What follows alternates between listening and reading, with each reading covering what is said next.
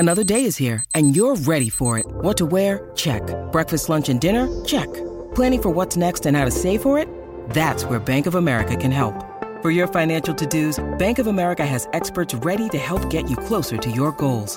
Get started at one of our local financial centers or 24/7 in our mobile banking app. Find a location near you at bankofamerica.com/talktous. What would you like the power to do? Mobile banking requires downloading the app and is only available for select devices. Message and data rates may apply. Bank of America N.A., member FDIC. Your brain needs support, and new Ollie Brainy Chews are a delightful way to take care of your cognitive health. Made with scientifically backed ingredients like Thai ginger, L-theanine, and caffeine, Brainy Chews support healthy brain function and help you find your focus, stay chill, or get energized. Be kind to your mind and get these nootropic chews at ollie.com. That's OLLY.com. These statements have not been evaluated by the Food and Drug Administration. This product is not intended to diagnose, treat, cure, or prevent any disease. When you need mealtime inspiration, it's worth shopping Kroger, where you'll find over 30,000 mouth-watering choices that excite your inner foodie. And no matter what tasty choice you make, you'll enjoy our everyday low prices, plus extra ways to save, like digital coupons worth over $600 each week. You can also save up to $1 off per gallon at the pump with fuel points. More savings and more inspiring flavors make shopping Kroger worth it every time. Kroger, fresh for everyone. Fuel restrictions apply. Welcome to the New Books Network.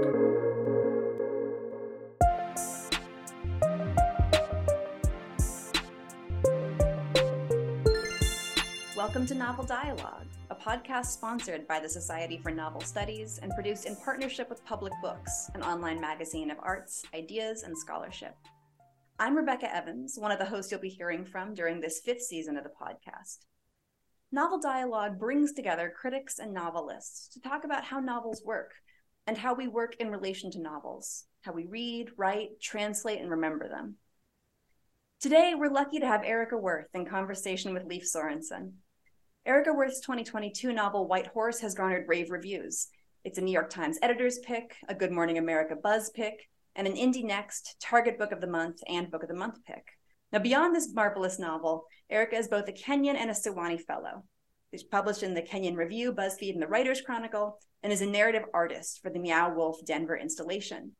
She is an urban native of Apache, Chickasaw, and Cherokee descent. She's represented by Rebecca Friedman for books and Dana Spector for film. She lives in Denver with her partner, stepkids, and 2 incredibly fluffy dogs. Today, she'll be in conversation with Leif Sorensen, who is professor of English at Colorado State University. He is the author of Multi-Ethnic Modernism and the Making of U.S. Literary Multiculturalism from 2016, and is currently completing a book on race and world building in speculative fiction. His most recent article appears in the Routledge Handbook to North American Indigenous Modernisms. So, welcome, Erika and Leif. Thank you both so much for being here today. Thank you. Yeah, this is such a wonderful opportunity to talk to Erika about her work, and had the pleasure of being able to go to an in-person reading with Erika a couple of weeks ago, and was, of course, taking notes of, well, what else do I want to ask? And I'm just thrilled. And so I guess we'll start off with just thinking about the way that White Horse fits into your career, because and you've talked about this in various places, that White Horse is a sort of shift in a career that's already seen you publish 2 books of poetry, 2 novels, and a linked collection of stories with a variety of independent and university presses. And in your recent Crime Reads article, you mentioned that you are making a transition from dark realism to, and I'm going to quote you at yourself, probably this won't be the last time, to your childhood love of horror and speculative literature. And a similar sentiment seems to animate the dedication of White Horse, which is dedicated, and I'm just going to read this because I love it so much, to the nerds who fell in love with dragons and demons, with portals and alternate worlds, and who felt that in order to grow up, they had to put those things aside, and who came back. And so, yeah, I just want to start off by asking you what it means to you to embrace speculative genres and which have historically been considered unserious and disreputable. I want to say again what an honor it is to be here. So how do I see myself, or how do I see myself like in the world of speculative literature is what you were asking? I'm so sorry. Yeah. Yeah, okay. And it's because it's been seen as not as serious in the past. I think, as I've said on a number of interviews, I was a super nerdy kid and I was picked on a lot. And I went to this sort of working class high school, and I was sort of working class and middle class in certain ways. My parents came from very working class roots, and then they kind of became, middle class over time. But my dad blew our money. And so we had certain privileges. But otherwise, I went to a very gritty school in Idaho Springs, Colorado. And it was also like fairly diverse, like mainly working class white people, but a smattering of Native people, Mexican, Indigenous, North American Indigenous. And I was just a super weirdo, and I was super internal for a variety of reasons. And so I just loved, I think the easiest word is the escape of speculative literature, spaceships and portals and ghosts, and that, any kind of magic. Elves were cool to me. And I've said this 1,000 times, but, one of my dad's relatives tried to give me a copy of To Kill a Mockingbird. I just remember turning it over and over and wondering where the dragons were, just like, apps, this is unacceptable. But then I went to college and then PhD school, and then became a creative writing professor because I thought, this is the most viable route for a writer. It's not, but they iron that out of you. They just sort of say, okay, literary means realism, or sometimes literary means postmodernism, right? But it certainly doesn't mean what was called genre. And over time, I kind of thought, this doesn't make any sense. I would be like, okay, well, what do you mean by literary? And people would be like, good. Or more recently, they'd be like experimental. And I'm like, well, okay, but what's the experiment? Like, what is it that you're doing that is different? And I couldn't really get a good answer beyond I'm anti-narrative. Why are you anti-narrative? What is wrong with narrative that you feel is conformist or unimaginative? So I couldn't get any good answers. And I realized, through my own thinking about this, that literary had nothing to do with whatever genre somebody was writing in. It could be drama, if you want to put it that way. It didn't matter the aesthetic. Was it postmodern? Was it traditional? Was it all of the things, that are in between in terms of plot and structure that we never talk about in literature? Was it about ghosts or demons?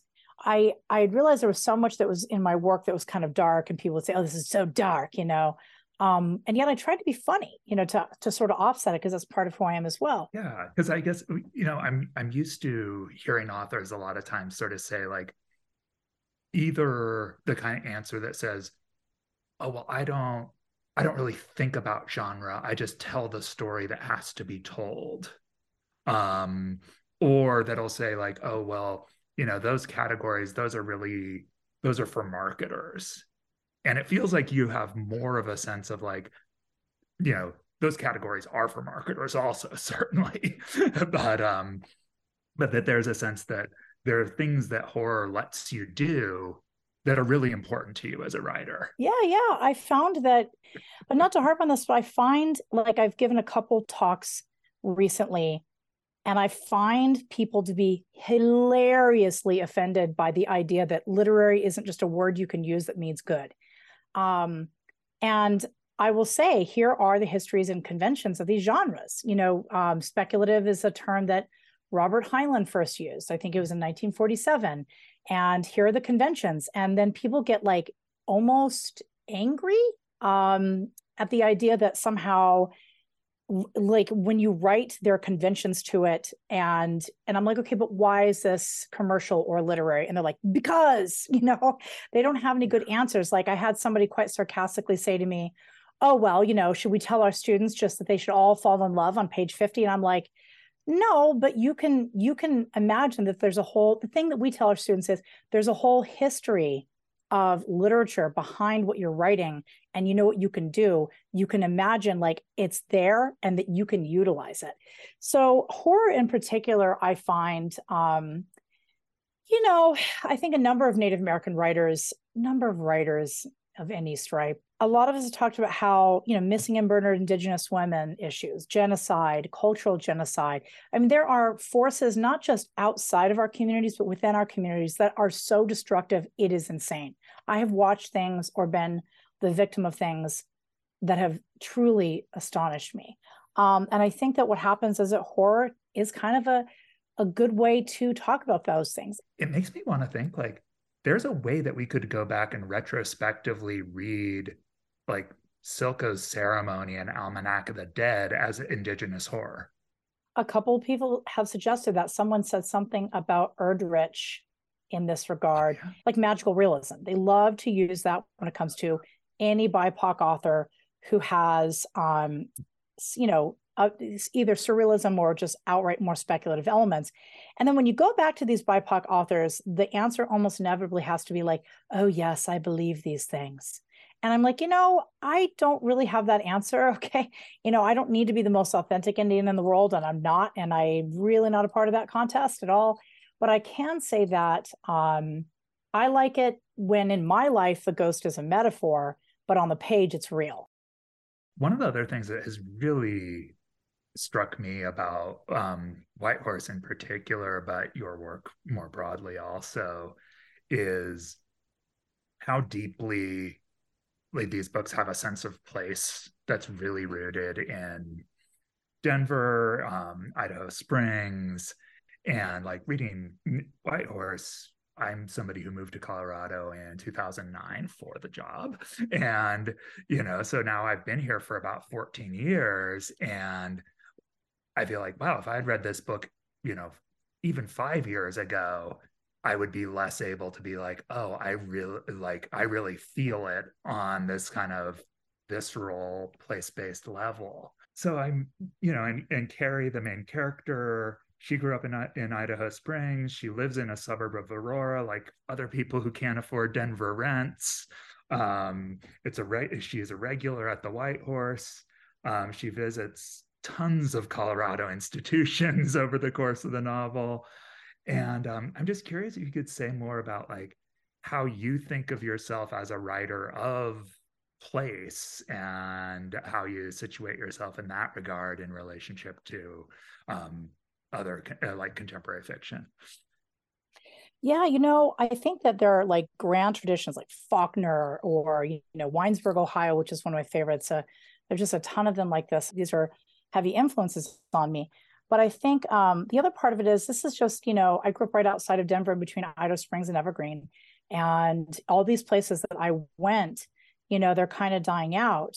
And the new novel kind of is like the new Denver. But this one really, I wanted to do that. I even said it in 2016 so that it could be just a little bit, on that side. But the other part of it is in the United States, we're still like, if you're non-native, and even natives tend to be like, I'm so resi. I'm like, you're a third generation urban Indian. You are not resi, and it's okay. Like, we need to have a stronger sense of that there are historical interlocking urban Indian cultures. And in Canada, for example, you have these people that have a secondary status, the Métis, there's First Nations, and then there's Métis. Here, that doesn't exist. And it like allows people to exploit a very binary version of what Native American is. And it's not good for anybody. It is just not good. It's not good for us. It allows the bad actors in our world to exploit those things. It allows, white folks, or really folks from any stripe, if they have this deep need to fetishize Native Americans and without looking at our art as art, to sort of say, oh, okay, we just want to pick the most authentic Indian fetish object person and teach that guy as some sort of clear access to the Native American culture. So for me, grounding it in Denver was personal, but it was also like, hey, you know what? Urban Indians have been in this town for a long time, like Albuquerque, like Winnipeg, like, Minneapolis. Yeah, absolutely. And that's something that really comes through, in Whitehorse, but also, going back to your earlier fiction as well. Crazy Horse's Girlfriend and the Linked Story collection and Buckskin Cocaine are also in that Denver vortex. The way that all of those books really are thinking about different varieties of urban Native experience really comes through in such complicated ways. And I really like the way that you think that you were sort of talking about that as kind of a way of also rewriting Denver. And I'm curious if you think of yourself as somebody who's, kind of doing a revisionary approach to Colorado, Denver, the West more broadly as part of your project. That's such a great question. And, I think it's funny because I have to admit, for years, I've been very annoyed by the idea that Native writers are always in the state of resistance. I'm like, we're just doing art. We're allowed to talk about who we are in a clean cut, clear way, without being like, my job is to resist stereotypes. I'm like, my job is just to be who I am. However, I had this conversation with Stephen Graham Jones at Tattered Cover the other day, which was an interesting situation. He's such a super, super neat guy. And we both love Star Trek, right? We're both like Trekkies, which people have no idea about him. And I think that's wonderful. In any case, he had said something about how it was on a podcast, on the Talking Scared podcast, which is great. And I brought it up. I was like, you had said something about resistance as fun. And I was like, you know what? He's right. Because look, it's a factor in who we are. I do need to be like, right, like, Colorado isn't this white space full of cowboys. There are actually lots of Indian and Mexican Indian cowboys. And, or my cousin is a Black Native, right? Like the narrative is not this thing that people want it to be. And there's some fun that I think both of our characters have, his Jade and my Carrie James, right? In kind of making fun of people for their ideas and just sort of entertaining themselves. And I'm like, you know what?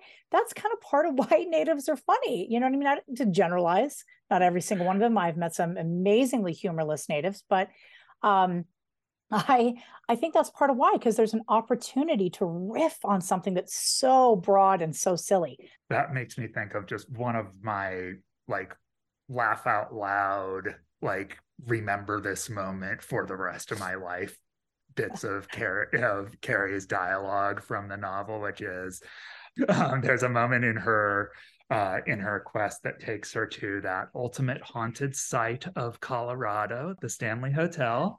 As people are talking about whether or not the Stanley Hotel was built on Indian burial grounds, Carrie can't stop herself from interrupting the haunted Stanley tour and says, "It's all burial grounds." There is this real pleasure that comes out of your novel in sending up some genre conventions and accounts of place. And just that idea that there's fun and resistance. I put it in 2016 so I could make Carrie my age, but a little younger. Maybe there's some vanity there.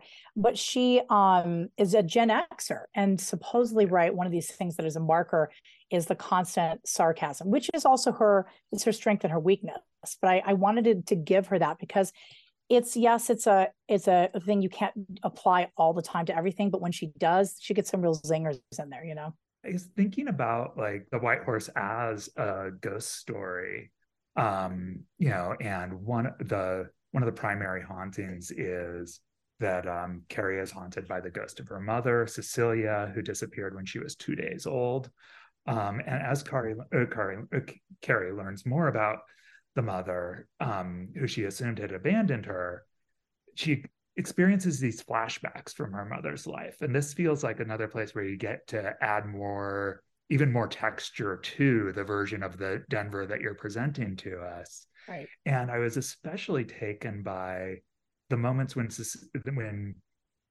tapping into Cecilia's life allows you to connect the novel and Carrie to the Red Power era. Which, again, for our listeners, is the period of Indigenous activism most associated with the American Indian movement and the occupations of Alcatraz, the federal building, and Wounded Knee. And I was wondering if you could just say more about what informed your decision to make that connection. On some level, it was a craft decision because you're right. I wanted to give some history and some depth, especially for Carrie, who's like, I'm an Indian and that's where it ends. I know what tribes I am. I don't care, And she's not like, people kept being like, she's self-hating. And I'm like, never. Carrie's happy to be a Native person. She's just a cynical working class person who's not interested in traditional spirituality at the outset, especially because it just seems hokey to her or silly or unnecessary. But she's not given a choice over time. But I think that I'm not a political scientist. I didn't major in Native American studies. I'm a doctor of metaphors. So, but I wanted to make sure to put in some of that history, because going back to the whole urban Indian thing, I wanted to make that clear that those were very urban Native movements, and they were on the res too. And those interlocking things are important. Like, for example, in They're There and Tommy Orange's They're There, there's like a real sense of, even though his background and mine are so different, there's a real sense of like, this is what occurred here and this is why it's important. And actually, I want to say his might be the first urban Indian novel that doesn't harken back to the res. And I think that's kind of important, because what it does is there's something wonderful about writing about the reservation if you're from one or if your grandma's from one. There's also something so cool about not having to center it over and over again in order to be like, see how authentic I am, see how authentic I am. And there's something, so I wanted to make sure to put those in there. But why it was craft-based too was earlier, more realistic realism versions of the novel just had too many moments of things being repeated. Well, your mom, they're sitting in a room talking, right? And I know literary fiction people love description and dialogue, but in my opinion, that is one of the markers of why it's often boring. I wanted to have a more fun, mystical moment where the main character is allowed to portal into her mother, if that's not weird, and see these things for herself, so that the audience could see these things for themselves. I guess thinking also about, the novel being set in 2016 and then coming out in 2023, and thinking about like all the different kinds of collective action movements that are happening now, and, whether Indigenous-led movements like the Water Protectors or Idle No More, and then obviously like Black Lives Matters and other movements, many of which were doing lots of things in Denver in right around the time the book was being written and coming out. I imagine that you were thinking also about possible connections between the AIM era and this current era of collective action movements? Yeah, I think Black Lives Matter had a deep impact on Indigenous activism. It always has, and I think there are two conversations that are had in this way that are relevant, which are, it's true that we have a different historical trajectory than African Americans in this country, and so that sometimes you can't just directly plop something on. But and yes, of course, Indigenous people are often really invisible, but we sure do owe a lot of our political movements to them in every way. I mean, there is just no way around that. And sometimes, in our communities, Black Indigenous people aren't treated very well. And I think it all has to do with this constant conversation around who's an authentic Indian. Like, who's an authentic Indian? And there are, like I said, there are bad actors in our communities who are like, me and only me. And let me tell you why. And I have spent 20 years pushing back on that, because on every level, it's so important for us, regardless of whether we're just trying to get a pipeline, not to go through a reservation because it is going to destroy the ecosystem. It's not even sustainable. Or if, in my case, in my little nerdy corner of the world, it deeply matters to me to have a variety of completely different Native voices publishing, yes, in stronger indies and in the Big Five, because those books have reach. And I love, like, Astrophil is the small press that I've published with, and they took up my first novel, Crazy Horse's Girlfriend, and they're wonderful. But they would tell you, we simply don't have the reach or resources that the Big Five have. And I think this sort of knee-jerk reaction, sometimes I hear in literary circles where it's like, they're all conformists and commercial. I'm like, I don't think so. I don't see that. I don't know why I gave that a grumpy old man voice, but I did. But it's because it feels grumpy. But I think that I have spent 20 years writing articles in BuzzFeed, writing articles in the Writers Chronicle, making sure that this current wave, I guess you would call it the fifth wave, or maybe it's an extension of the fourth wave of Native American fiction, which is really where my specialty is. Like, I know something about poetics, I know very little about nonfiction. There are still people today who are writing, they're far and few between, who do everything they can to hammer down the notion that, like, no, they're the only authentic Indian and you should just publish them. And I try to do the best that I can to just kind of ignore them, because I like this. And I think that this has an effect on our entire reality. So if you have a kid on the res and they can be like, oh, here's this book about realities on the res. Here's this, portal fantasy. Here's a science fiction book. It's good for our heads and it's good for everyone around us too, because they have a diverse, complicated sense of who we are. And I just think that matters so much. I mean, that's just what being human is. So I really, well, that's my little corner of the political world. And I used to be like, well, art isn't politics, but I think it has a trickle down effect that's important to me. I think what happened is a lot of these more like crime or, sci-fi, it's a little bit more fun on the face of it. So you can see the commercial value, but it's really funny to me when literary people are like, you must get $1 million for your ghosty book. And I'm like, I don't. And actually who gets the most money is not obviously your postmodernists generally, although there are exceptions, and certainly not crime or science fiction. It's actually either sometimes your romance novel, although they more get just lots of contracts because they can kind of poop them out. And that's not a mean statement. Those are wonderful books in their own way. They're fun, but they have to make a living. They have to kind of like, and the demands of the audience, but it's mainly book club fiction. Book club fiction are the people who get the 6-figure deals. They're the people who are on Oprah. They're the people who are the Reese picks. They're the people who the book clubs alike, and they are 90% of the time quite realistic. And they generally have a spunky female protagonist. I'm going to use that as a transition, though, to one of the things that also strikes me about White Horse and how Carrie moves through the novel is that everything from the impetus of her getting haunted by Cecilia is set into motion by her cousin Debbie. Almost everything else important that happens in the book is linked to some kind of relation to another member of her either found or inherited family, and usually women.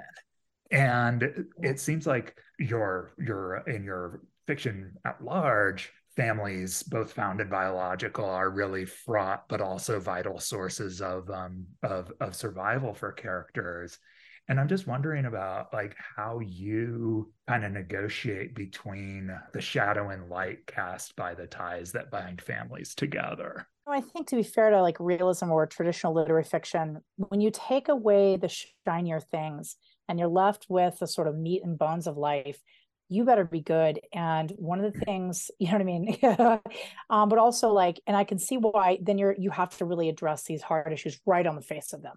And I think that family, there's a reason why that's one of the probably relationships, and then family secondarily is one of the main things that fiction addresses, and certainly a lot of literary fiction addresses, because no matter what your situation is with your family, even if you've cut them all off and for good reason, you absolutely do not exist without them, and you come from them, and you're part of why you cut them off is you're terrified of being them and you don't want to be them. You see these things in yourself you don't want. Yeah, and that makes me think of recent literary criticism book that's one of my favorite books in recent Indigenous studies, which is Daniel Heath Justice's Why Indigenous Literatures Matter. And, one of the things that he talks about in that book that really resonated with Carrie, and especially the way you were describing that Carrie-Debbie dynamic, is that Indigenous literatures can teach us how to be good relatives. And I think that's what's so remarkable about this book, is that it gets at this hard work of being human, of being in relation with people who you have to maintain a connection to, because we don't survive without that network. Sometimes there are like, Native American like touch phrases, if that makes any sense, that I find a little dusty. Just a lot of like very like our traditional ways are so pristine and perfect. I'm like, we also have a bunch of predators in our communities. So there are times in which I'm like, I'm not sure how I feel about these things that get perpetuated to make us into perfect Indians. But at the same time, I can't deny that if you look at traditional, and if we'd been allowed to grow, maybe they'd be really little different. But if you look at traditional systems of relationship, yes, I do think they do show better ways, because they're not meant to be tremendously hierarchical, but they're meant to be very respectful. And they are meant to be like, you know, you have a broader sense of who your relative is. And I remember reading that the more, and I don't like this word in this context, obviously, but the more tribal someone is, in other words, in a I don't know how else to put it, it's so awful. But the more that somebody is able to see people who are not like them as their enemy, the more destructive they are, the more hateful they are. To be frank, the more conservative they tend to be. And so, but the more people are able to see people who are not like them as relatives, the happier they are, the better their system is, the better their family system is, the better they are spiritually, the better they are. And so I do think that's true. Like even Carrie's cynical, but she finally comes to a point where she's like, this is the thing I did wrong. I love this person. That was wrong. And she takes accountability. Yeah. Yeah. And I mean, for me, like that was, as much as there's the payoff of, big scenes that I don't want to spoil for people, listeners who haven't read the book, but there's also that, very touching for me, emotional journey that Carrie makes of being able to have a little bit more space of her own fallibility and capacity for forgiveness for her, for others, but also for herself. And that feels like one of the big things with the friend who you mentioned is the crux of that argument with Debbie or in their earlier lives. That's also the friend who Jamie loses to who Carrie loses to an overdose. And I guess, yeah, just thinking about, that was another kind of haunting in this book. Not, she never comes back as a spirit. Fake non-spoiler alert, but that, that guilt feels like it's something that Carrie is just, perhaps even more haunted by. And I just, was curious, like how you were thinking about that. I think that, she's technically the first ghost, but I let it really open. I think it's more like her mind is starting to open to change. And so the thing that she's truly haunted by emotionally is the first thing she almost feels that she sees. And that's how the mind starts to open that way. So that's why I did that. But yeah, in the end, I don't really think of her as quite the paranormal figure in the novel. But yes, in Idaho Springs, like I think a lot about the bullies we know as adults.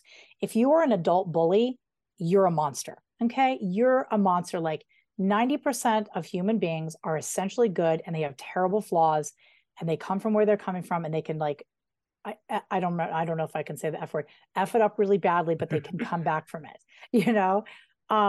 but the rest of them really are just evil people. They are monsters. And, but when you're a kid, when you're a bully, you're just responding to the environment around you. And the women that I grew up with, I was so freaking nerdy and weak. And then, I'd be like, you don't know.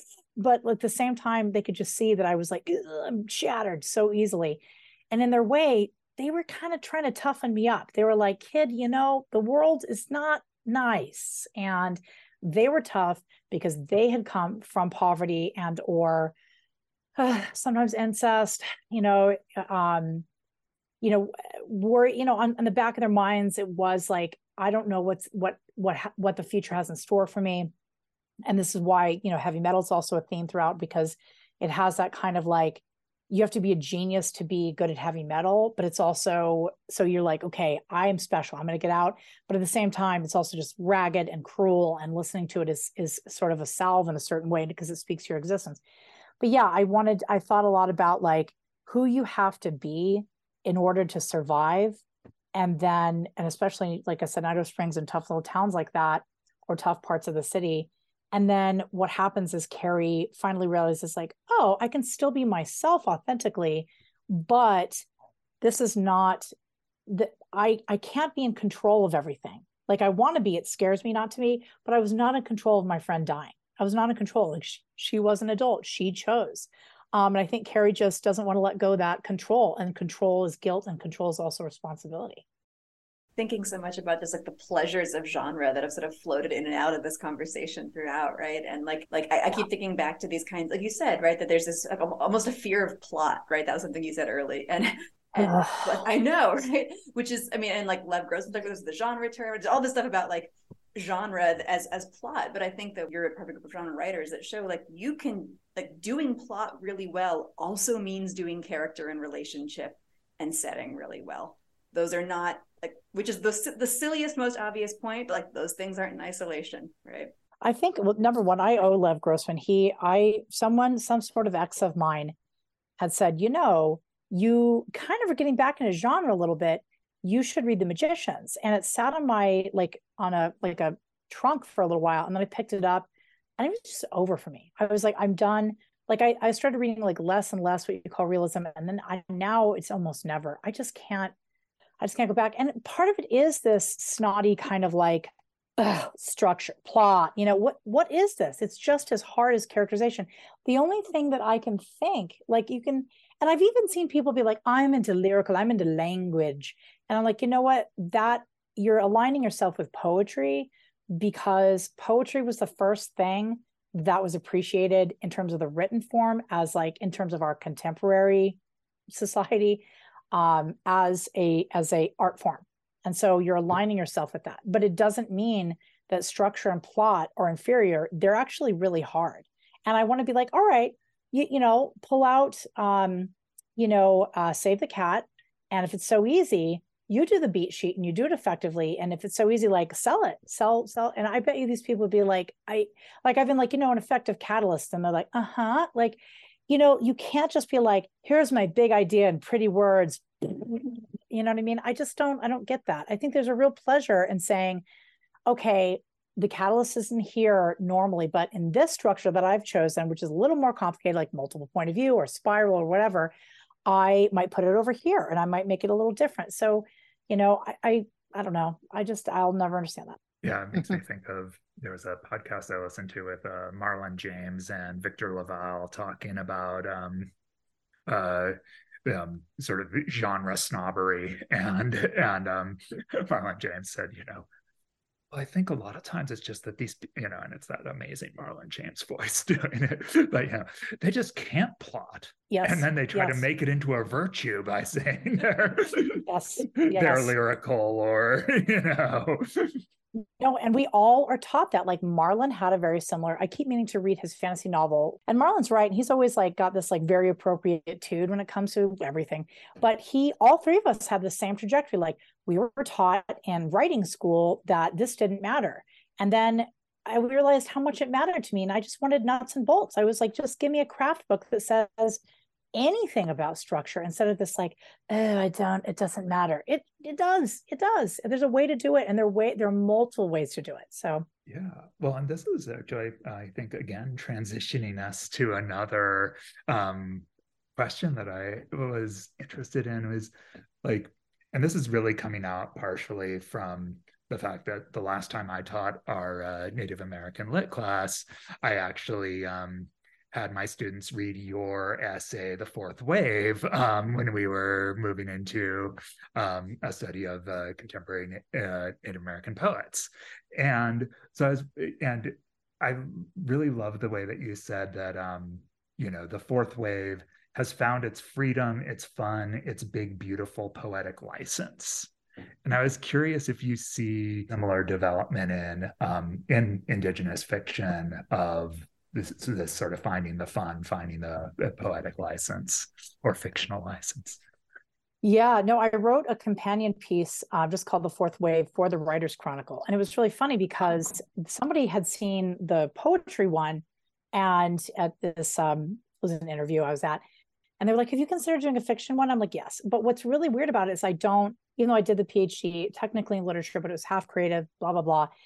I don't obviously think of myself as a critic, but this conception of these waves there are classes taught around these two articles. And I find that really funny because I'm like, it just goes to show you, I love Native American critics. They're rare and they're smart and they're wonderful. But sometimes when they're like decolonize, I'm like, that is just a word to you because, I find them oftentimes kind of like repeating what their peers say. And I think because I've got this outsider status as a writer, I can look at things in terms of form and craft. And so that's what I did with that essay and with the second one. And with the second one, what I looked at was the fact that people in Native, basically the big line, right, is in for Native American critics is like, our literature is different, but they're not trained to look at craft. They only look at content, and our content is actually fairly the same. Even the roots, like if you look at the Iliad and the Odyssey, and you look at the Popol Vuh, which is like our version of that, it originated in what we now know mainly as in Guatemala. They're actually very similar. It's a hero's journey, but it's prettily written in a different way because native languages revolve around the verb and not the noun. So it's like the sentences are more active in terms of metaphor automatically. And so there's that, but that's the thing is that, the difference again is in the languages. The difference is our languages, it's not in the content, it's in the form. It's the fact that, again, the languages revolve around verbs. And in fact, for years, Native American dissertations and Native American critics, they would constantly be like, we're an oral language people. I'm like, okay, let's look at 1492, shall we? Can we look at 1492 and ask how many people were literate in Europe and how many people were literate in the quote unquote New World? And I would argue that there were just as many people literate. Why are we not thinking about the Aztecs, the Mayan? And there are different forms of literature that might not be quite as complex or whatever, but they had libraries, they had road signs, civilizations. They had these things that were markers of advancement, right? And these native critics would be like, oral literature. And I'm like, this is madness. And so I'm glad to see it's changing at least a little bit, not enough. I think those two essays really encapsulate, hey, let's look at these things in a more complicated, more concrete way. And it's always, I guess the PhD was for something. So.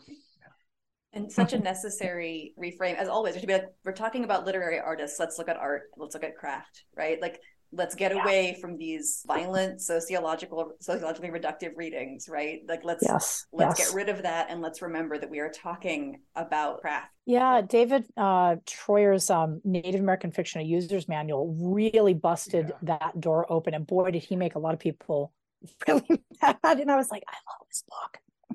So yeah, and I guess maybe thinking about that side of craft, like are there particular writers that you see kind of as either mentors that have pointed you in directions that are important to you, or as kind of co-conspirators or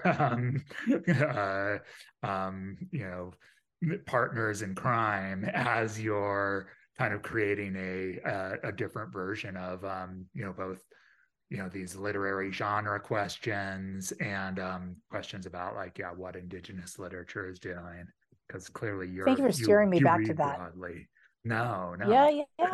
No, that's right, because I was going to say that was the thing that I think is what I didn't realize in the fiction article was that I'd seen more and more of this, language-driven postmodern stuff as the fourth wave. So if there's a fifth wave, or if I was just wrong, I thought the next wave would be maybe more and more of that. But no, it's actually turned out to be science fiction, fantasy, and crime. And there are actually a couple of romance novelists. There's a girl named Danica Nava. She's a Chickasaw citizen. She's got an agent. She's gotten at least one offer, and so her romance novel is going to be out. And I think in the horror community, I have to admit, there are people now. I love Stephen King, of course, and I love the classics, but Silvia Moreno Garcia, she's another one who could just write anything and I'd read it. I love Victor LaValle. I love Grady Hendrix. I think he is fabulous and very stylish and just a nice guy. God. He's a nice guy and he's a wife guy. He's just such a cool dude. And then, Stephen Graham Jones is just this wonderfully weird, kind of wonderful presence. I think there's so much that's happening in Native American literature. Like I said, V. Castro and, my partner, David Heskell Wombley Wyden, there are just Brandon Hobson, Kelly Jo Ford, Rebecca Roanhorse, B.L. Blanchard, Jessica John. I mean, this, and I love this. This is what I wanted. I've been dreaming of this world for 20 years where like, it doesn't have to be the most authentic Indian in the world, the one guy. It's like all of us just sort of, creating art together and like putting the pieces of the mosaic together. This is going to sound really cheesy, but like, yes, it is my dream come true. On that note, so I think I might segue us to the very last question, which is a brief one. One of the perks of hosting this podcast is that hosts get to jump in at the end with the very last question of the episode. And each season of Novel Dialogue has one signature question that every novelist answers. And this season, our question is, Erica, other than your actual writing supplies and devices, what do you need to sit down and write? I'm a kind of I don't have writer's block. Sometimes I have writer's depression. I have like, oh, I didn't get the agent. The agent wasn't able to sell it. Or, there are just, like I said, bullies in the world, and it just makes me sad. It will depress me. But I don't like, one good thing is like, I always get back up no matter what. And I just start writing again. And so I have a good, compulsive need to write. So I don't really need anything, but what I really love?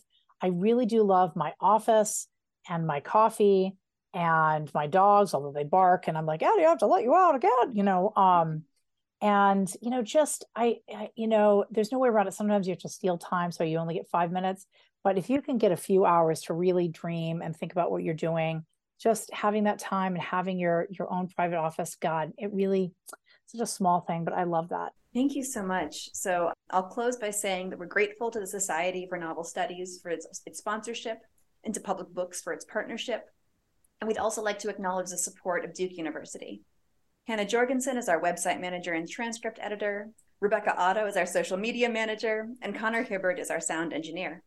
Novelists from past seasons include Charles Yu, Rita Zecchi, Jennifer Egan, Kelly Rich, and many more. And we have more dialogues between novelists and scholars coming your way this season. So from all of us at Novel Dialogue, thanks for listening. And if you liked what you heard, please subscribe, rate and review us on Apple, Spotify, or wherever you get your podcasts.